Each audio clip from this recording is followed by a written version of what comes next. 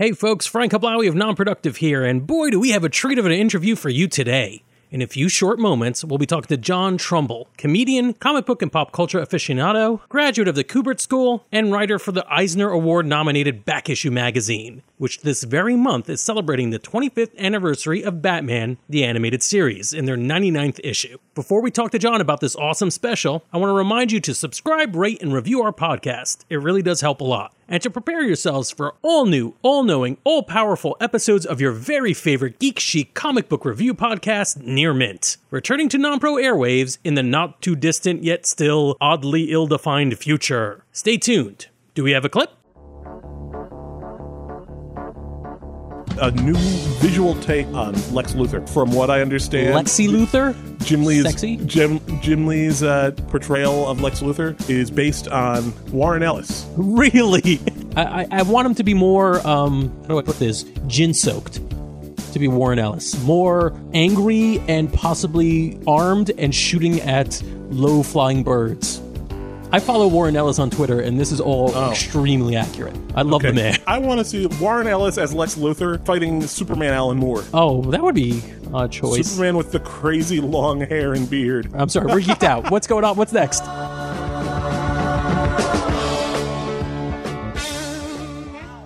That's Near Mint. And now, without further ado, let's send out the bat signal for our esteemed guest.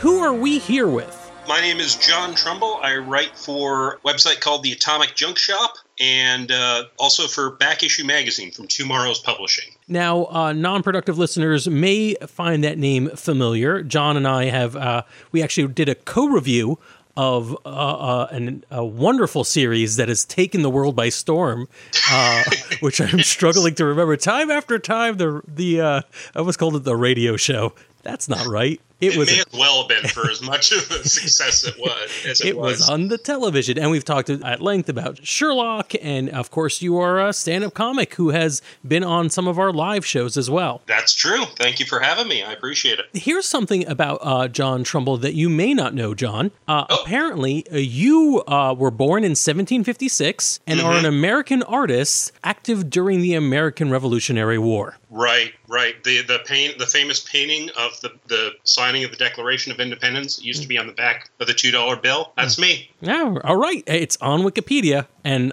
we do not have the energy to make that up. So it's there. Yep. People can verify. Googling me is a bitch. All right, John, we're here talking to you today about this really exciting work you've been putting a lot of effort into. Now, we're approaching a quarter century on one of the greatest animated television shows ever made. That's right. It's this September. It's going to be the 25th anniversary of Batman, the animated series. And we wanted to do something to mark that event. We also wanted to do something to amuse Frank, because that's the main thrust of the magazine, the Back Issue. Right. So, yeah, we're doing an entire theme issue about Batman the Animated Series, and it's going to be 84 pages, all about the show, the comic book tie-ins, some of the merchandise. It's going to be really, really cool. Oh, man, I cannot wait for this. And you've gotten extensive interviews with pretty much I'm not going to say everyone, but so many influential people behind the scenes of the series, voiceover stars. It's just really exciting. Yeah, everybody I could get my hands on that was connected with the show. Bruce Timm, Paul Dini, Alan Burnett, Kevin Conroy, the voice of Batman, his own self. Dan Reba, Kevin Altieri, they both directed the show. Randy Rogel, he was another writer from the show. Sean Catherine Derrick, who was one of the early story editors of the show, and she left the show early on because she had a different conception of the show from what it turned into. We get to hear from her perspective, which I thought was really interesting. Yeah, that is really interesting to hear because it's such a success. It was such a wildly influential show that you'd never hear people saying, well, I had a different idea. I'm very curious to hear what that is. Basically, she saw it as like a more kid-oriented type of show. Her background, Sean Catherine Derrick's background was in the Smurfs and more younger skewing shows like that. So she saw it as like a little more colorful, a little more fun and kid-friendly instead of the film noir type of thing that they ended up doing. And you could do a great Batman show like that. That's just not the Batman show that Bruce Timm and Eric Radomski had in mind. So they came into conflict early on. One of the interesting things about Batman is that you can do a wide variety of different stories with the character, and they all have the potential of working. And the exciting thing about the animated series was the direction that they went with it was brilliant and relatively unknown. I would say unknown in anything other than a few comics at the time. Yeah, I mean, to mainstream audiences, certainly. I mean, it was even different from like the Tim Burton Batman movies that had come out just a year or two before. But that's a great point. It's the beauty of the Batman characters. He's so versatile, and you can stick him in almost any situation, and he'll work to some degree. He can be in a colorful, campy spoof like the Adam West Show. He can be in a film noir sort of thing. He can be in the more sort of naturalistic world of the Christopher Nolan Dark Knight movies. And they all work, and they're all Batman, you know? Right. They're all Batman. And in this day and age where fans are really, I guess, at odds with one another, trying to figure out what the definitive thing is for their favorite characters, Batman seems to be the one that kind of bucks the odds and makes it like everything is okay. As long as it's good, anything can work. Yeah. I mean, that's the beauty of the characters. He's just so versatile, and you can put him in. He works in all sorts of genres. You can put him in a mystery story, a horror story. He works in comedy. I mean, or just an action adventure thing. Yeah, absolutely. A romance. I mean, I've seen stories in all those genres with Batman that work, and I think that's a big part of his longevity. Is that you can just do them in so many different ways. Now, before we whet our listeners' appetite too much on this upcoming work of yours, let's go into your background a little bit. Tell us a little bit about how you first became a Batman fan. Oh, gosh. I think my first exposure to Batman was probably either the Adam West Show or the Super Friends cartoon, because I'm a kid of the 70s, so I grew up watching Super Friends first run on TV on Saturday mornings, and the Adam West Show was in syndication by then, so I was watching that, and I'm pretty sure I saw one of those first. I can't say for certain which it was. I know my first issue of the comic book was Batman 303, which is still one of my favorite Batman stories because it starts out with Batman. He's preventing a robbery at a museum. He's fighting two guys dressed up as cavemen. He gets hit on the head with a rock, and then he gets, like, not quite amnesia, but he thinks that Bruce Wayne is the crime fighter and Batman is the secret identity. Oh, so wow. the rest of the story, he's getting up in the morning, he puts on his Batman suit, and he's like walking through Gotham City to get a hot dog and going to Bruce Wayne's tennis club. And then at night, he puts on his three-piece suit as Bruce Wayne, and he goes out to kick some ass. So that's great. I love it. I wrote a whole column about it for the AtomicJunkShop.com back in October. I got to take a look at that. That's great. I'll send you a link. That comic is a hoot, man. My favorite part about that is that the story doesn't end with him, about to leave the house dressed inappropriately. Somebody lets him go out that way. For half the story, Alfred's running around. He's like, how the hell do I get him back to normal? What the hell do I do? Oh, did he get hit with another rock? No, that's a spoiler. I should probably I can't tell you, but I can tell you the villain of the story was a supervillain called the Dodo Man. Wow. Who only steals things connected to the dodo bird. Oh, wow. That's really niche.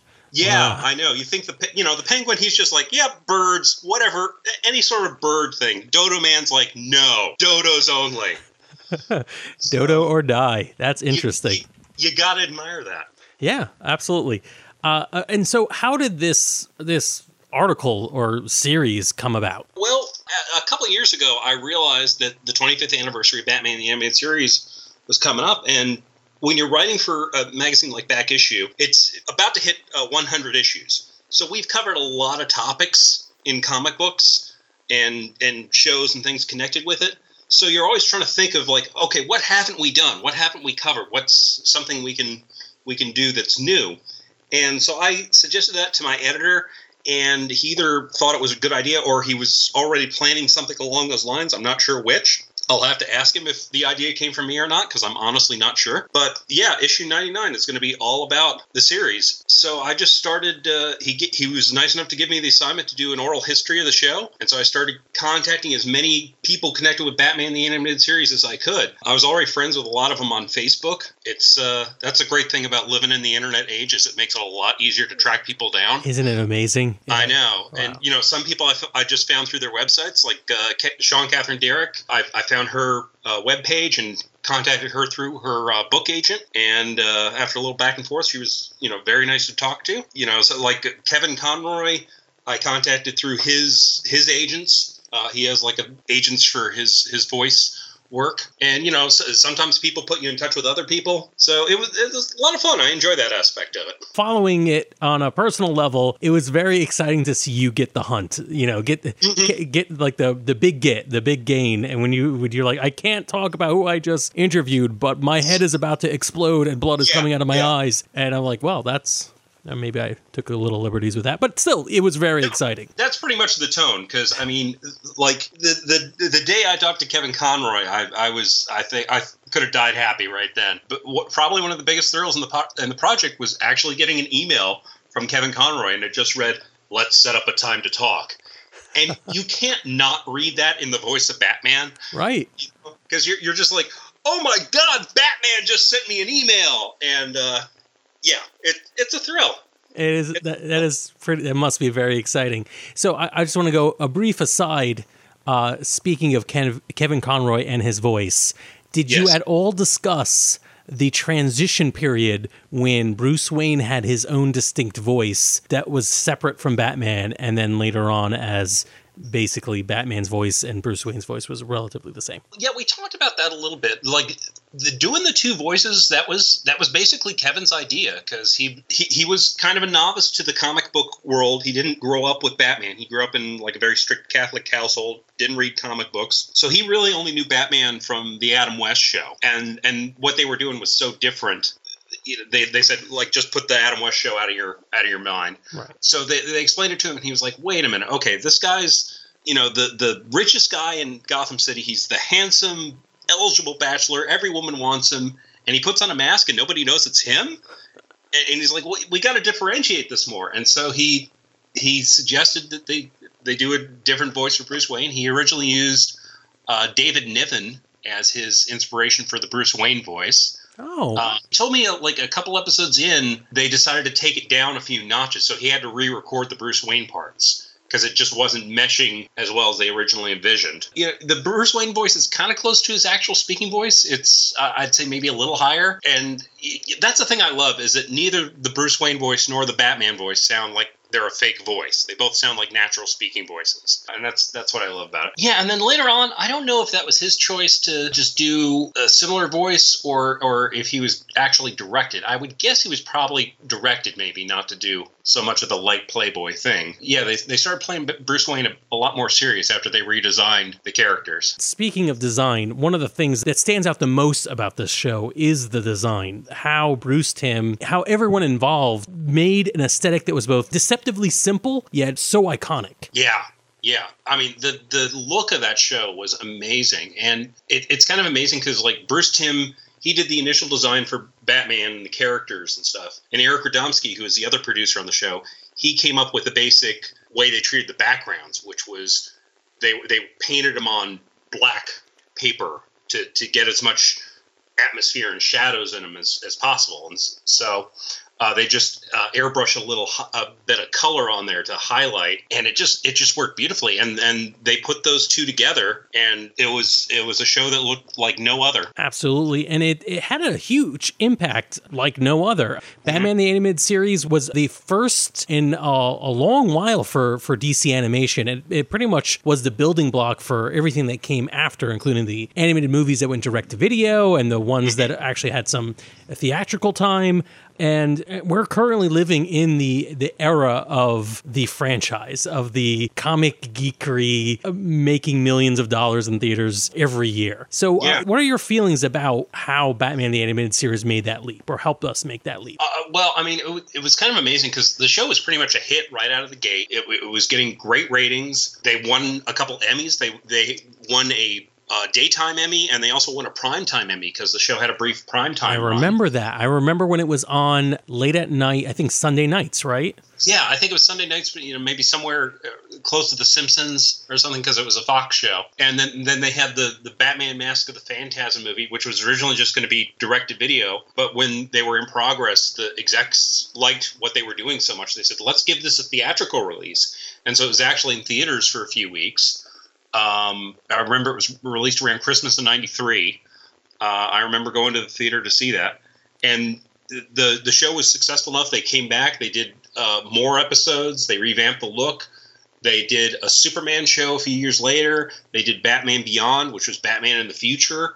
And then a few years after that, they did a Justice League show, which was amazing. So all told, these shows were running for about 11 or 12 years, from 1992 to I think about 2003, if I remember correctly. So there are hundreds of episodes in this what's called the DC animated universe, and it's really amazing that one show did well enough that all these other shows took off it, and it's still going on to a degree, because there's going to be a new direct-to-video movie called Batman and Harley Quinn that's in the old BTAS style, with Batman and Nightwing and Harley Quinn voiced by Melissa Rauch from The Big Bang Theory. And that's actually going to be in theaters on next Monday, the 14th. So it's just going to be like a one-night-only thing, and then it comes out. They debuted it at the San Diego Comic-Con. That's really impressive. And yeah, like the DC animated universe has become a thing in and of itself. But again, comics have gone from a niche market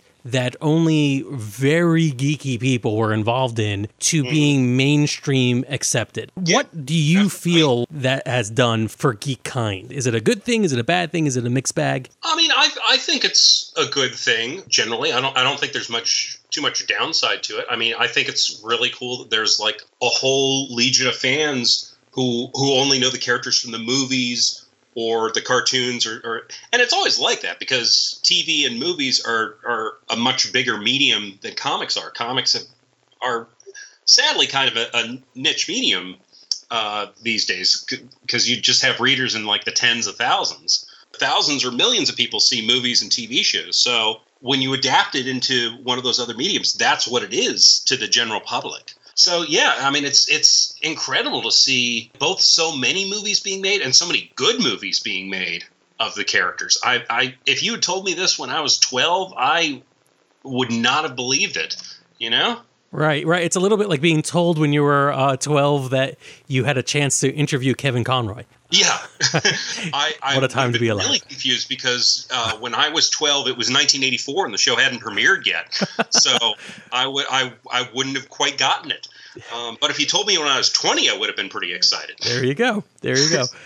Yeah, I feel like in an interesting way, comics are obviously always going to be in a niche world, and movies are always going to be, it seems, controversial to some extent. There's gonna be people who I've talked to people who've disliked the Nolan Batman. They prefer the Tim Burton kind of more gothic version.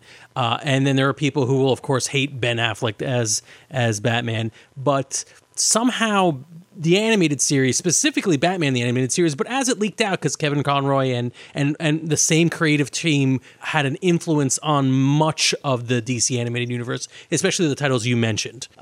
It seems to have been like the universal accepted middle ground.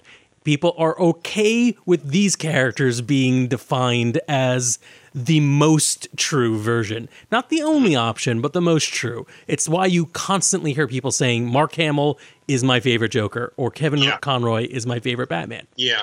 I mean, I think I don't want to say that like any one version is the one true or right, but I mean, the Batman animated series is as close to definitive as you're probably going to get, or as close to a classical Batman. I mean, they had wonderful casting for the characters, for the voice actors. The look of the show was great. They told great stories. I think part of the beauty of the show was they were able to take the best of the comic books and translate that to another medium. But at the same time, they weren't burdened by things like the continuity. They weren't like, oh, well, we have to do this tie-in event with 10 other books this month Right. because of big things happening in the DC universe, and they didn't have to worry about like continuity reboots or things like that. So in some ways, they didn't have the same handicaps that the comics can have at times. Yeah, so they were able to take the best of the comics and throw in their own cool stuff. Like Harley Quinn was a totally original character introduced to the show, and she's become part of the Batman canon now.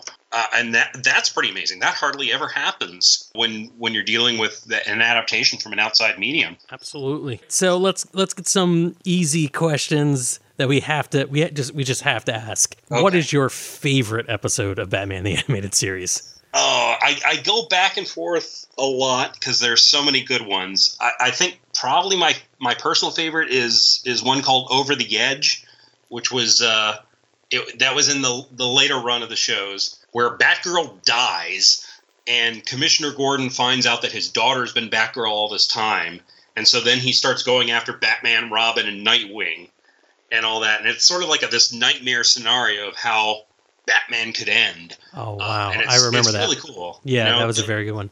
Episodes like that are really cool because you can do all the outrageous things that you could never do in a regular episode. Perchance to dream another dream episode, or in this case, a dream episode that really messed with my mind when I was younger.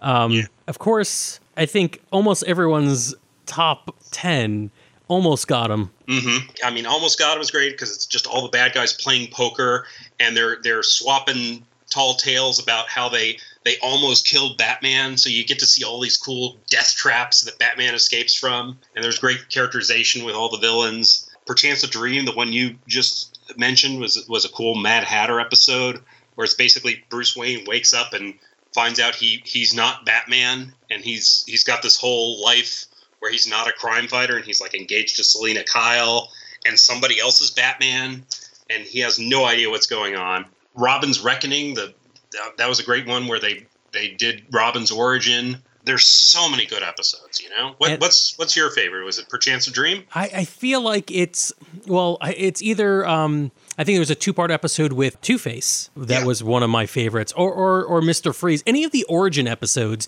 they did such a wonderful job with the series of humanizing their villains. And, you know, everyone will say that the Rogues Gallery for Batman is one of the best parts of the character. And I really do think the series really knocked it out of the park, not just by the characterizations and the humanizing these characters, but also the voiceover talent. Oh, yeah. Yeah, they had just a murderer's row of talent. And they got, like, some cool name actors, too. They had Mark Hamill's the Joker. Ron Perlman was Clayface. Roddy McDowall was the Mad Hatter. John Glover, who you probably remember from Smallville, he was the Riddler. Paul Williams is the Penguin. Adrienne Barbeau is Catwoman. Oh, yeah. Yeah, amazing. Richard Mall from Night Court was Two-Face. You would never have thought that would work, but he was incredible. An amazing job, yeah. Yeah, they had so many good actors on that show. It's like the best part of the Adam West Batman series, or one of the great parts, was the Rogues Gallery and the list of air quotes B-list actors who came in to do that. But you got even an expanded list for the animated show because you didn't even have to fit the form. If you just had a voice that would work, it worked, and it sure did. I mean, somebody like Richard Mall, great actor, but probably because he was like 6'8", something like that. He probably wouldn't have been cast as Two-Face in a live action production, but for the animated show, he did a spectacular job. And just like the Adam West show in the 60s, it became kind of the in show to do for a while. There were celebrities who were just clamoring to get on the show. Kevin Conroy told me a story where, like, Ice-T came on and did a guest voice. And this is, like, before he was really doing much in the way of acting. It was before he did, like, Law & Order SVU. And Kevin Conroy was like, you're this big successful rapper. What are you doing here? And he was like, my kids are nuts about this show. I've got to be on this show. This is the show to do. Absolutely, yes. So do you have a favorite interview moment? I mean, it was a thrill to talk to Kevin Conroy. I think probably my favorite interview overall was talking with Andrea Romano, who was the voice director for the show and had a hand in casting most everybody on the show. She's just wonderful to talk to, just a sweetheart of a person. And she's so good at what she does and so knowledgeable and so sharing with the information. She was wonderful to talk to, and she also like talks a mile a minute, so you're getting so much information thrown at you. It's great. That was probably my favorite of the interviews I did. But most everybody was very nice and a kick to talk to. I cannot wait to read this. How do we follow this? When do we know when it drops? And how can we get a copy of these interviews? I'm glad you asked, Frank. The magazine is called Back Issue, and it's probably available in your local comic book shop. A lot of shops will order it. If not, that you can ask the owner. They can order it for you. You can also order it directly from tomorrows.com. That's spelled TWOMORROWS.com. And just search under the magazines for Back Issue, and you can find it there. It's issue number 99. The issue is actually shipping out tomorrow as we record this on August 9th. So it will be in some comic shops this week or some next week. And I'm really looking forward to actually having a copy in my hands. So it'll be a lot of fun. It's 84 pages. It's all about Batman, the animated series. The show, the comic books, the merchandise. There's a great profile of Mike Parobeck, who is the main artist on the Batman animated comic books. And let's see, I wrote a history of Harley Quinn for the issue. Got to talk to Arlene Sorkin and Tara Strong and all sorts of cool people who are involved with Harley. Arlene Sorkin is amazing in that it's such a unique situation with Harley Quinn, a character who translates from animated series to the mainstream comics and then beyond into film now. And created effectively because of friendship with the with an actress who would felt like she would make a good character. And it's a great story because Paul Dini, the writer, he was friends in college with Arlene Sorkin, and Arlene had done. She used to be a regular on Days of Our Lives. And Days of Our Lives, they did a fantasy sequence. This was in the late 80s, where it was sort of a fairy tale thing. It was inspired by The Princess Bride. And Arlene played a court jester. And she was speaking in that Harley voice. You can find the clip on YouTube. She was speaking in that sort of, Brooklyn Gal Friday type of voice. Right.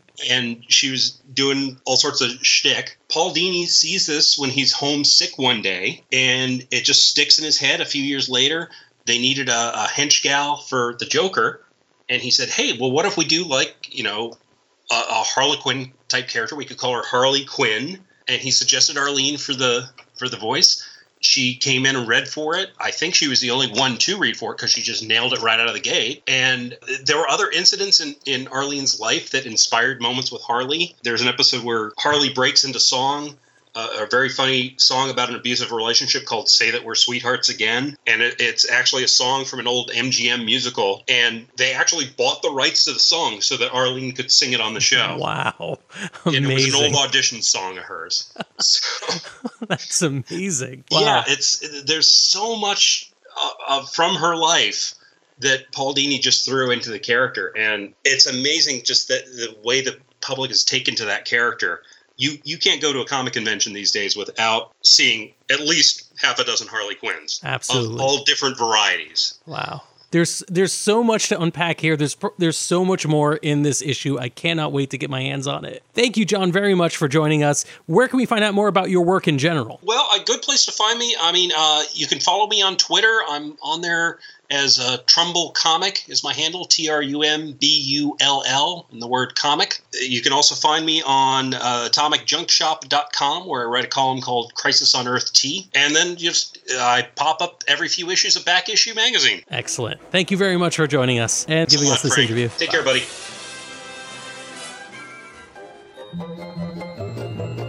This has been a non-productive media presentation. Executive producer Frank Hablawi. This program and many others like it on the Non-Productive Network is distributed under a Creative Commons Attribution Non-Commercial No Derivatives license. Please share it, but ask before trying to change it or sell it. For more information, visit non-productive.com.